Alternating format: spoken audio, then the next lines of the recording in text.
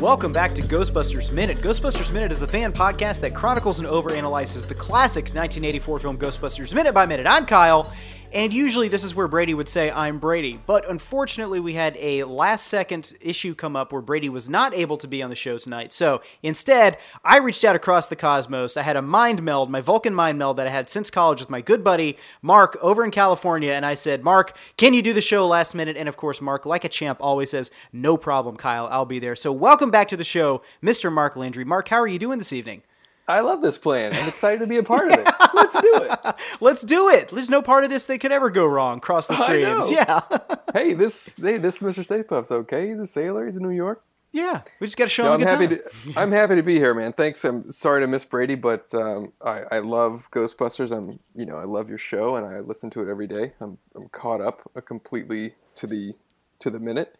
So I'm excited. Let's talk about it. Let's go. Well, thanks, man. We really appreciate you listening to the show. It feels nice to do this and have somebody actually reciprocate by listening to it. So I really appreciate that. And I appreciate all the feedback you've been giving us on the show, too, because it's been constructive. It's been helpful. And, when we talked earlier in the season, you were on for a couple of minutes earlier. We said the door's open for you to come back. And I was really hoping that we would have an opportunity to have you back on.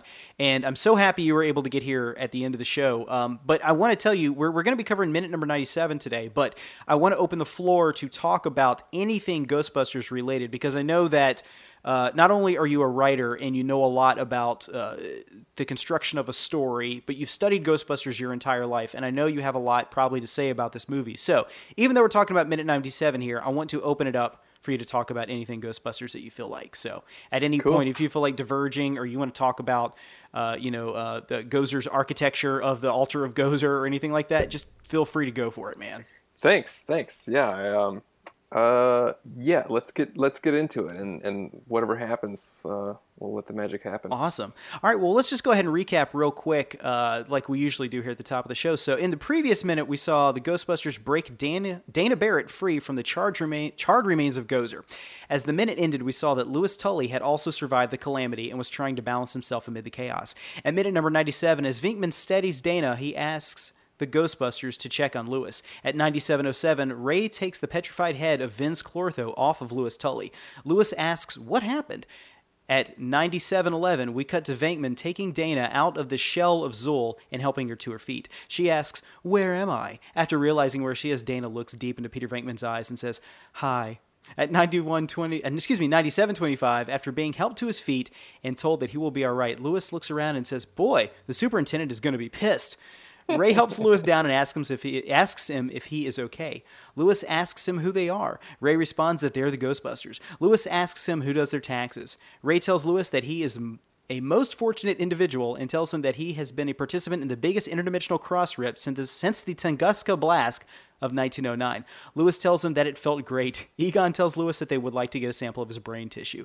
And thus ends minute number 97. So again, we have kind of a comedic fallout from the big calamitous end of the movie, the big showdown with Stay Puft atop the 55 Central Park West. So, Brady and I were talking about in the previous minutes, we kind of felt that the Ghostbusters getting together and kind of asking each other if they're okay, and then, Peter kind of forlornly looking at the, charred remains of Gozer and kind of putting together that was charred remains of Zuul, and saying, well, that's kind of Dana Barrett, not really saying anything in the minute at all. This is all kind of like a calm down period after the big battle scene. So, Mark, as a screenwriter, I have a couple of questions about you, about screenplay structure, screenwriting structure.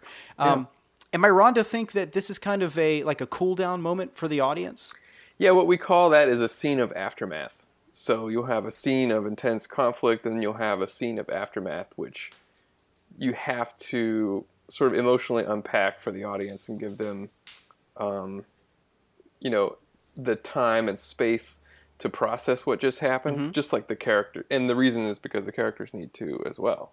Like if they just went right into the party, down on the street, for one, they would have left Louis and Dana up there, but it would have felt jarring and sort of clipped for the audience. Right. So we've just experienced something intense.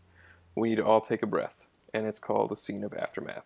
Gotcha. Okay, so this is kind of a cool down moment for the audience. So yeah, that was kind of what we were thinking. That this kind of the jokes are not too intense in this area. It's just kind of a bask in the glow, I guess, of all the effects and everything that happened previously moment. But Right, and what still needs to be wrapped up is the Peter Dana arc, yeah, which I think, as we talked about in Act 1 going into Act 2 in minutes, I can't remember if it was like 29 and 30. If there is a hero's journey in this screenplay, it's Peter's journey. right. Peter is the hero. Yeah, And so and we can go into the structure of the hero's journey and the character's inner journey and all that if we want to, but he can't end his story with Dana being dead. right. Yeah, Not in a comedy. that would be a real downer.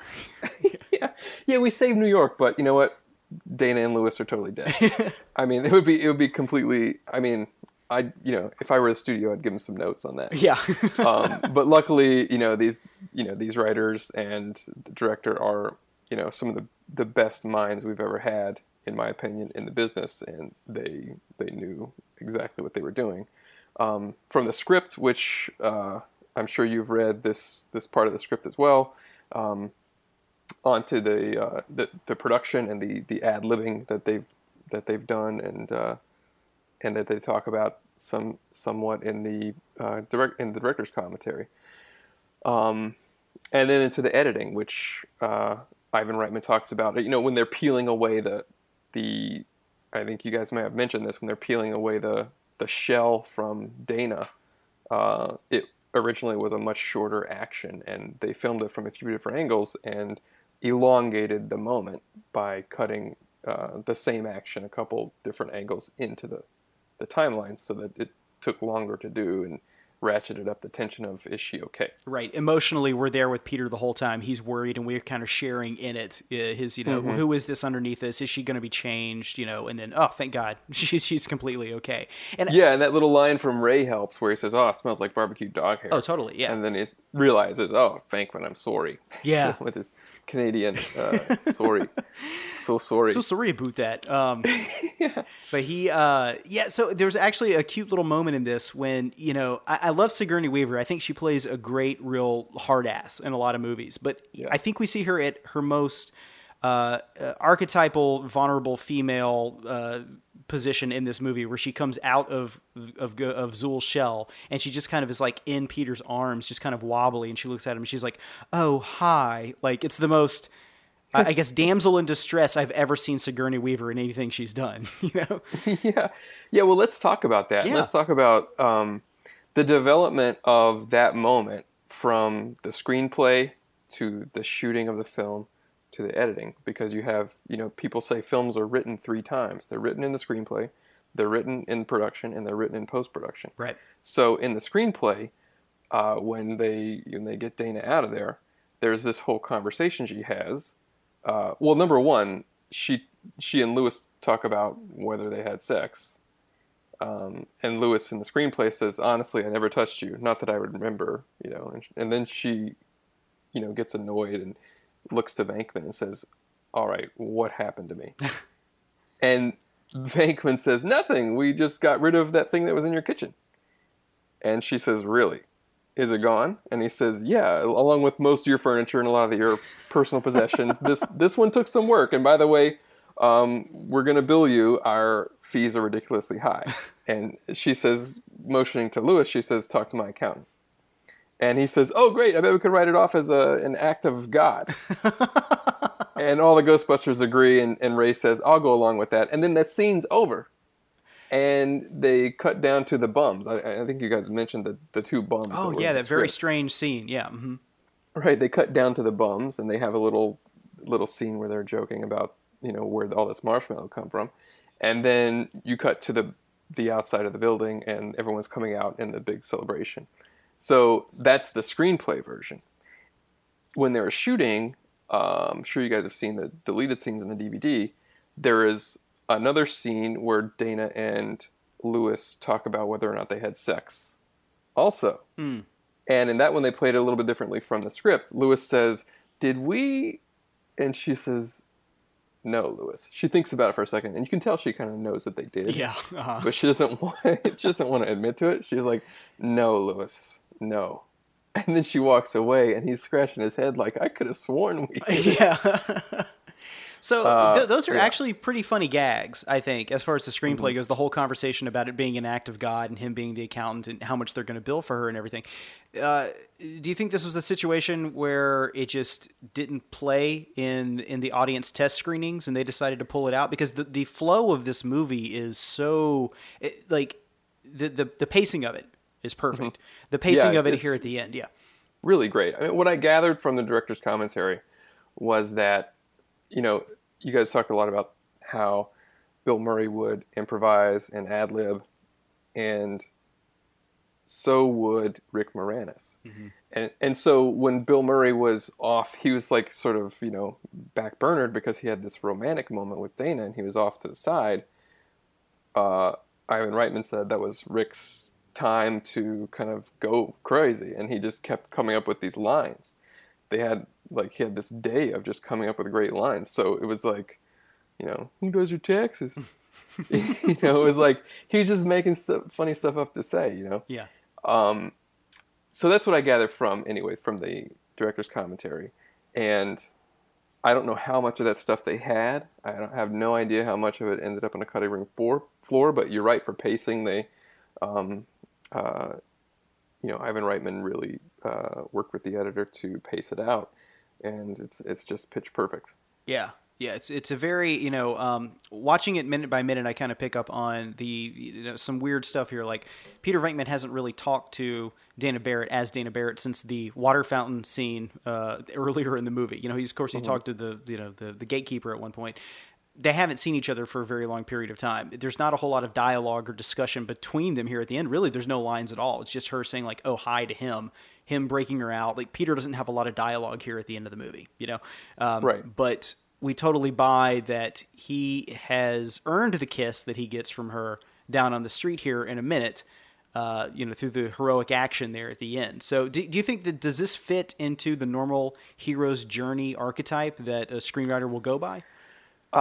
Very interesting way that they're handling that in this film, actually, and I'm glad you brought it up because, if you have read The Hero's Journey by Christopher Vogler, you know that there's like this whole set of steps that the hero goes through that's very, Luke Skywalker, sort of Star Wars A New Hope hits all of those. And with a comedy like this, and a guy like Peter Venkman, it's not going to be, you're going to have that outer journey that he goes on, like starting the company with these guys and, busting ghosts and that adventure in Zool and Gozer, that has nothing to do with Dana Barrett. Right.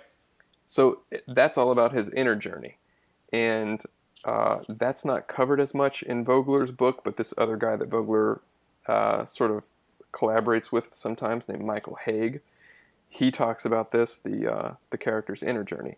So if the listeners will bear with us for a second, I'll go through quickly the 6 stages of the inner journey. Oh, I'm sure they won't mind. We have a pretty intellectual audience out there. They're proven to be pretty smart. So by all means, okay. The floor is yours, Mark. Well, I'm in your audience, so yeah. I don't know. I mean, I was just, I was talking about you when I meant the intellectual audience. Well, I'm like, I don't know. Your bar's pretty low for intellectual because I was just playing with my dog for a half hour before this started. Anyway, the inner journey is, so stage 1 is living fully within identity. This is like the character's ego. Stage 2 is getting a glimpse of longing or destiny, the glimpse of their essence. So it's about this, the inner journey is this wrestling between the character's ego and their essence. So who they should be and who they think they are, kind of. So stage 3 is moving toward the essence without leaving identity. And that is when Peter is, he's come from this place of being, we talked about him at some point being a little rapey. And I wouldn't say he's a sexual predator, but he's definitely a player. Sure, yeah. Mm-hmm. He's just this out to score kind of guy. He's got some game. And when he meets Dana, he's presented with a reflection of sort of a mature woman. It's Sigourney Weaver for a reason. She's sophisticated, she's intellectual, she's strong, she's smart, she's not the blonde college student. And this is a challenge for him because it's a challenge for who he is as a person. So he has this glimpse of this idea of being with this woman who is a real match, and a real challenge for him. And stage 4 of this inner journey would be fully committing to the essence, but growing in fear. So he's faced with the big change, and in the middle, and this is where it intersects with the hero's journey. The hero's journey, at the middle, he's faced with the supreme ordeal. Now, in the middle of Ghostbusters, it's Peter Venkman knocking on Dana Barrett's door, and Zuul answers and says, "Let's have sex." And this guy who has all this game and is trying to sleep around is faced with the biggest challenge of his character, which is, am I going to take advantage of this woman? And he chooses, no, I'm not going to do it. It's a difficult choice and it's played for comic effect, but his character has to say, no, I'm not going to do that, which at any point up to this moment, or before meeting Dana, he would have said yes. Right, yeah. And so he's then faced with the consequences of that, which is he's fully committed to growing as a person. And then stage 5 is living one's truth with everything to lose. And the journey is completed when he's achieved his destiny and, solved the other hero things, which is like the road back and the resurrection and returning with the elixir. When you said he earns that kiss, with the heroic action of saving the city and busting her out of that shell, he's fully matured as a person and as a character, and he's even though she hasn't witnessed any of that firsthand because she's been possessed, we as the audience feel that he's fully changed and can give her the benefit of the doubt that she understands that. So one of the cool things about doing this podcast is going back and looking at Ghostbusters with more of a adult and critical eye, I guess. And up until this point in time, having this discussion with you right now, I never realized that really the moment when he does have that heroic journey is it's really more of an internal moral thing that he has to get over with. The decision to not sleep with a demon, because he knows the woman, Dana Barrett, he wants her heart. He doesn't want her body at that point. Right. And that realization of that, you're telling me that's really his hero's journey is that moment right there, correct? That's his big change. That's his midpoint supreme ordeal where he commits to changing his life. Very interesting. Because I always would have said that the heroic moment is when he kind of sacrifices himself on top of 55, whatever, the building. Okay. The Evo, thank you. The Evo Shandor building, the moment they decide to cross the streams is more of like a sacrificial moment for them. That's what I would have picked as his heroic moment. But well, that's the heroic moment on the outer journey. Okay. That's gotcha. like with the ghosts, but what his committing to change internally is his commitment begins when he decides not to sleep with Dana. Very interesting, and that's something I never would have picked up on before. I just thought it was another joke about her floating above the covers. I really didn't put together 2 and 2 on that. It's just my personal theory. No, but I mean, if you look at Austin Powers, I had the same feeling when I saw it. He's in bed with drunk Elizabeth Hurley. Right, yeah. And she's like, let's do it. And he's like, no, you're drunk. I can't do it. Even though he's like this, let's shag baby kind of guy. Right, yeah. No, he has to learn. Yeah, that's something else, Mark. Learn something new every day. Thank you for that. Well, I learn a lot from playing with my dog. Yeah. What's your dog's name, by the way? Obi Kenobi. Oh, that's adorable. Yeah. So yeah, well, that's very cool. Kind of going through the hero's journey here and the end of the movie and how it plays into that.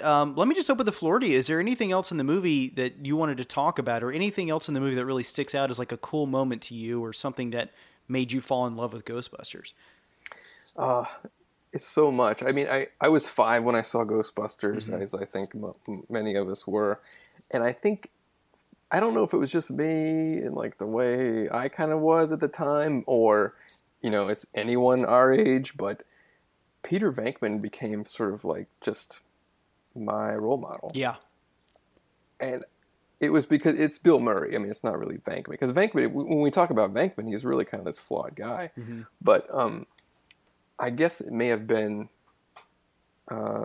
seeing other Bill Murray films, but it was really Ghostbusters that was the thing that did it for me. And this, it just made me fall in love with Bill Murray. I mean, who doesn't love Bill Murray? He's the best. He's the greatest. He continues to be the greatest. And I'm so happy for him that he got to see his Chicago Cubs win the World Series this year.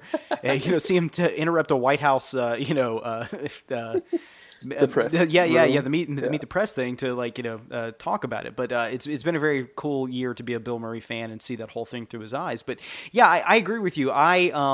I loved what was going on in the world of Ghostbusters because I've always been interested in with a skeptical eye, like the supernatural and all that stuff. And I guess I kind of loved what Dan Aykroyd brought to the lore and the screenplay, and the whole the depth of like the cult of Gozer and all the existing lore that was out there for the movie really interested me. But I do agree with you that the thing that keeps me coming back to the movie is the staying power of Bill Murray's performance as Peter Venkman. This dry wit that he had throughout the movie, his improv. There's something little nuances that I catch every time that I watch it now. Like little things I maybe didn't notice before. That there's a lot going on with Peter Venkman.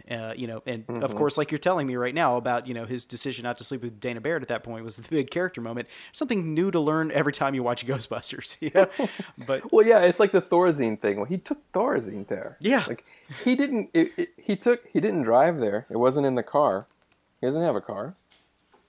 It wasn't like in the glove compartment for other reasons. It was he took Thorazine to a date. Yeah. He didn't leave the date and go get it. I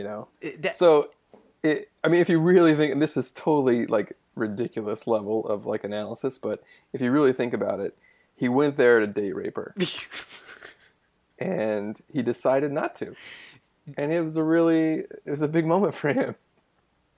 But I'm joking, but yeah. I mean, can you read it any other way? No. I mean, we were trying to justify in our heads when we were watching that minute, and the closest thing we can think of is like, oh, he went down to the bodega down on the corner and just like bought some Thorazine because he's a doctor, maybe, and just like jumping through, like doing mental gymnastics to try to justify this. Yeah, total gymnastics. and this is kind of like the blessing and the curse of these wonderful shows where we get to nerd out and like pick it apart.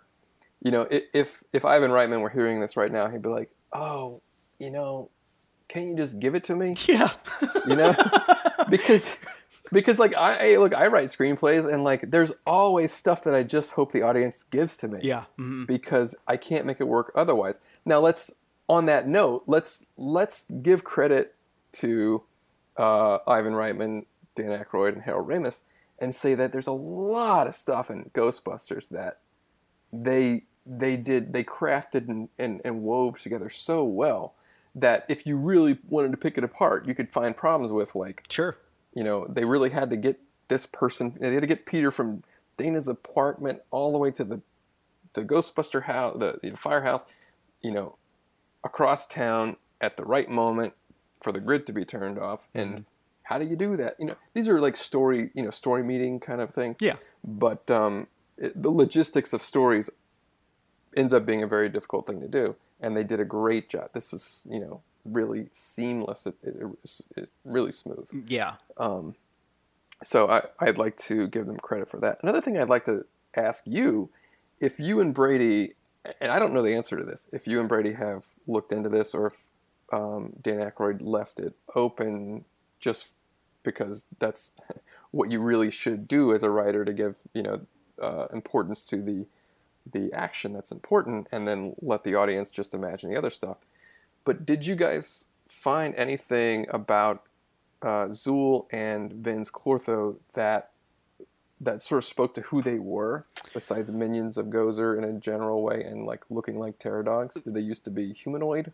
Well, okay, so what we understand is, and we've read a lot of supplemental material on this, so we haven't found anything that was specifically in the screenplay or Dan Aykroyd's notes that speaks to this, but in the Tobin Spirit Guide that's come out, that's been kind of like retconned as a source for all this stuff, they're like high priests in the Church of Gozer, if you will, possessor demons that...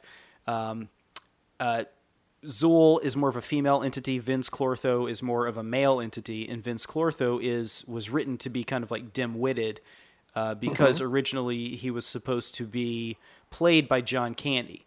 So their idea was that John Candy, once he was possessed by Vince Clortho, was going to be just this bumbling idiot because physically they felt that he would, represent that a little bit more. So to his personality, that's kind of how that was written. Zool was written to be a little bit more clever because Sigourney Weaver was going to be playing her. But to their entities, were they humans?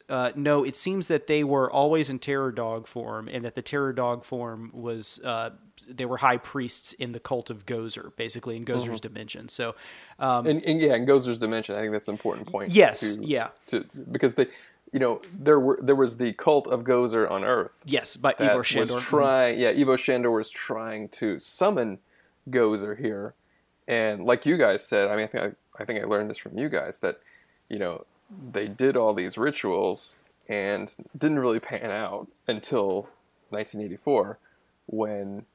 Ivo Shandor and all these people who tried to get Gozer here are already dead. Gozer finally, because of, I guess, relativity, Gozer finally got the message and showed up. Yeah, and I think, from my understanding of it, the top of 55 Central Park West was, I think, Ray says it's something like, that they used to detect quasars or pulsars in space or something like that. It almost seems like there was maybe a long distance time travel type thing. Just the process for Gozer just happened to take that long for her to get the message and then manifest into our dimension. But, one thing I will give credit to the 2016 Ghostbusters movie is that Rowan, the bad guy character in it, I felt kind of served that underlying question here of like, how did all this start? Why is it in 1984 that all of a sudden Ghost starts showing up? And I liked that Rowan had the ability, he was like a reverse Ghostbuster that actually brought ghosts into our world. And I think the actor that played him did a fantastic job with that, and my feelings on that movie have changed a little bit. But I did like that aspect of that movie. Whereas in the 1984 Ghostbusters, things just kind of start happening, Yeah. I go back and forth on, how much information is too much information to enjoy it. Sure. Yeah. But I do like to think, but this is how, and I think, explaining it just enough that the fans like you and I, like fanboys, will ask each other, what do you think it is? What do you think they mean? And like have these conversations. I think that's engagement. Oh, yeah. I think that's really, as we're talking now, like it becomes clear that the containment unit blowing up and all these ghosts, going everywhere and getting free that they've been trapping has nothing to do with Ivo Shandor and the cult of Gozer at all. It's just a coincidence. Yeah. It didn't intensify the calling of Gozer by the antenna building because, Zool and Vince Clortho were already there. They were just, Gozer was just waiting for the keymaster and the gatekeeper to do the deed and unlock the door. I imagine an entity like Gozer probably has all the time in the world to sit around and wait for things to happen. So she's probably just on her throne in another dimension saying like, well, the chips are where they are. We'll just wait for these people to stumble into them and, the dominoes will continue to fall. So that's funny. I wonder how busy Gozer is because there are billions and billions of worlds to conquer. An entity like that, I mean, does it, did Gozer just come from another planet? Like, the schlubs and the Zools knew what it was like to be roasted in the depths of the Slore that day. Well, did she just come from another planet doing that thing? Yeah, do you mean she was an entity on that planet before, or was she like transdimensional? Transdimensional, like did she just come from when she arrives in New York? Oh, I gotcha. Okay. Had before Vince and Zool break out of their statues, and like open the gate for Gozer. Had they just done that? Do they do that every week? Did they just done it in some other dimension on some other planet? Did they conquer a new planet? Yeah. So there is a little bit of material that I had actually read this somewhere before it was in the New Tobin Spirit Guide, but they bring in the god Tiamat into the backstory. So Tiamat and Gozer are sisters. And they were both worshipped by the Hittites, the Sumerians at the same time. I can't remember who Hittite is and what religion Tiamat is, but I believe that Tiamat was like kind of like an all-father female character that kind of like split its own divinity and then went out into the world. And I think that's the real mythology. The mythology in we learned that in art history class. Oh, great. Okay, yeah. So you're aware of Tiamat. in Ghostbusters, the way they use Tiamat is Tiamat's followers actually overpowered Gozer's followers back in the Bronze Age or something, and cast Gozer out into the universe, and that's why she's the Traveler. What we don't know is if the Traveler visited like another planet in another dimension and conquered the Shubs or conquered the Zools, and then came to New York City after Had that. to be. Yeah. Had to be. That's what I'm reading into. I think as one of many stops. Right. Yeah. Because she can't be much of a traveler if she's been to two places. Yeah, conquering infinite worlds, if you will, and then she finally shows up to this one, and the guys that stop her are a bunch of paranormal exterminators.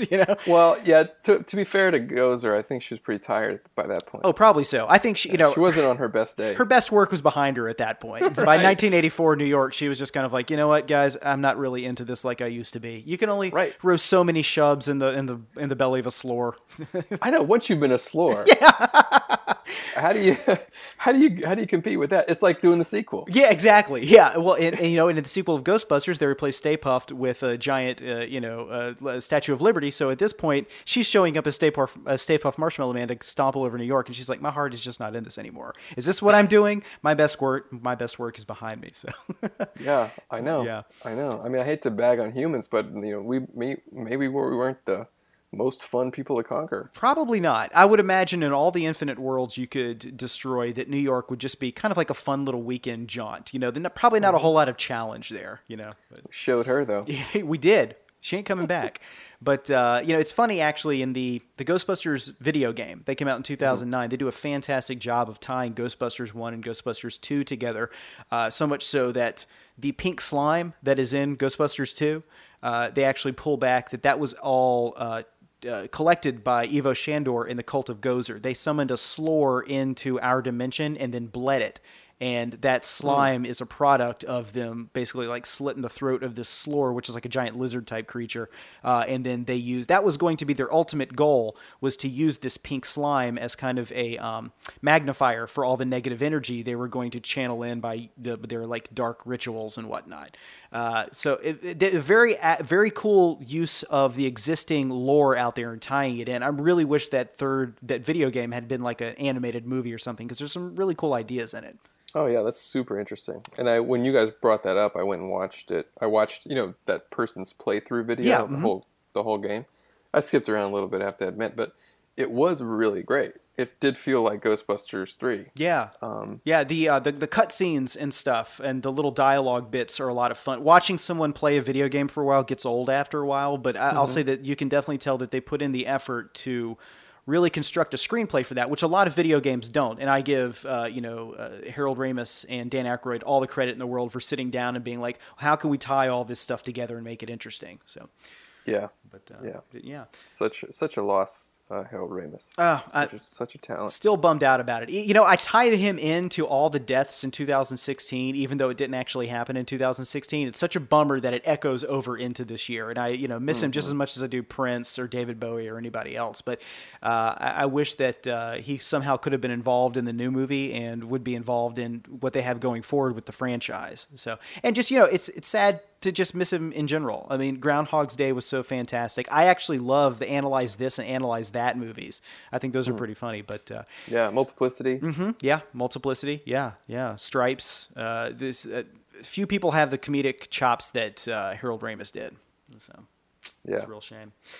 But man. I recommend reading his daughter's blog post about him. Oh, I haven't read that. Is she a famous blogger, or was that a story? I don't think it was a blog. Maybe it wasn't a blog post. It was like an op-ed. It was like, when Ghostbusters 2016 was coming out, and it was sort of like what my father meant to me, what him being a Ghostbuster was to my life growing up as a kid, and it was very, very sweet. And she talked about all the kids in the neighborhood and Halloween, loving Egon, and just such a great guy, and seemed like a really great father as well. And really, the character of Egon too. I mean, whenever my friends and I would play Ghostbusters, Egon was always my favorite because he was the scientist of the group. And as much as I can't comprehend a lot of science, I like to tell myself that science is important. So I, try to invest myself in whoever the scientific character of the group is. Donatello was my favorite, Oh, cool. Yeah. all those characters. But I think that there was a long-lasting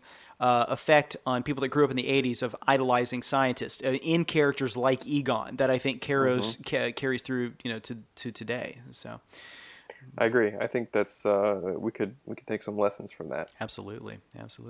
Well, Mark, a lot of fun talking to you here. Likewise. Before we end here, can you let everybody in the listening audience who maybe missed your first time here on our show, kind of tell them like who you are and where to find out about you on the internet?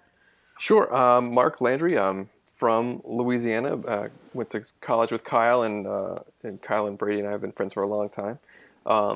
And came out to Los Angeles. I'm a screenwriter. I co-wrote Teen Beach Movie on the Disney Channel, and I wrote and produced a graphic novel, a post-Katrina New Orleans vampire story called Bloodthirsty: One Nation Underwater, which is available on Amazon, and you can look me up on IMDb. Awesome. And, you did a couple of shows with the friend of our show, Brad Mendenhall, who does the Cosmic Geppetto podcast. And I don't think I've mentioned it on the show here, but those were fantastic shows. Those were so much fun. Yeah. He's so much fun. You guys were, I had to judge, you guys had Ren and Stimpy versus Pinky and the Brain. Pinky and the Brain, and I had to sort of judge. I was like the judge, and you guys were the lawyers. Right, yeah. What's better? And I chose Ren and Stimpy because they're just better. It's clearly the superior cartoon. I had to take that one when we were talking about it, but I think Brady put up a pretty good defense. I mean, Pinky and the Brain's nothing to laugh at, but I mean, Ren and Stimpy is the gold standard that a lot of modern cartoons are judged by. But you also did an interview just kind of about who you are in the process of writing Bloodthirsty: One Nation Underwater, and I would tell people that if they want to learn a little bit more about the process that you went into in writing that story and the influences of it, that episode with Brad is a lot of fun. He's a great interviewer. He's a really nice guy, and I thought it was a fantastic episode that you did with him. He really is. I highly recommend his podcast, the Cosmic Geppetto podcast. Yeah. It's really, really cool. Yeah, it is. All right, Mark, we got anything else before we head out? That's it, Kyle. I just, I so appreciate that you guys did this show. I'm such a big fan of Ghostbusters. I'm such a big fan of you and Brady, and I had a lot of fun listening to this, and so on behalf of your fans, just want to thank you for doing this podcast. Thank you very much, Mark. Appreciate the opportunity to come on. It's been so much fun to do it, and I always value your opinion. So hearing that come from you, and hearing that come from a lot of other people, it really makes the whole process worth it. So, all right. Well, my computer's telling me that we have run out of drive space, so we're going to go ahead and wrap it up here. Mark, thank you so much for coming on the show. And thanks, for Mark and myself, we're here to remind you that death is but a door, time a window. We'll be back. Ghostbusters Minute is a fan-supported podcast. To become a patron of Ghostbusters Minute and gain access to exclusive weekly bonus content, visit us at patreon.com/gbminute. If you like the podcast, then leave us a review on iTunes. You can contact us at ghostbustersminute@gmail.com and visit us online at ghostbustersminute.com, facebook.com/ghostbustersminute, twitter.com/gbminute, and look us up on Instagram at Ghostbusters Minute. Our theme song is Ectoplasm by Audionautics, which is licensed under the Creative Commons Attributions license.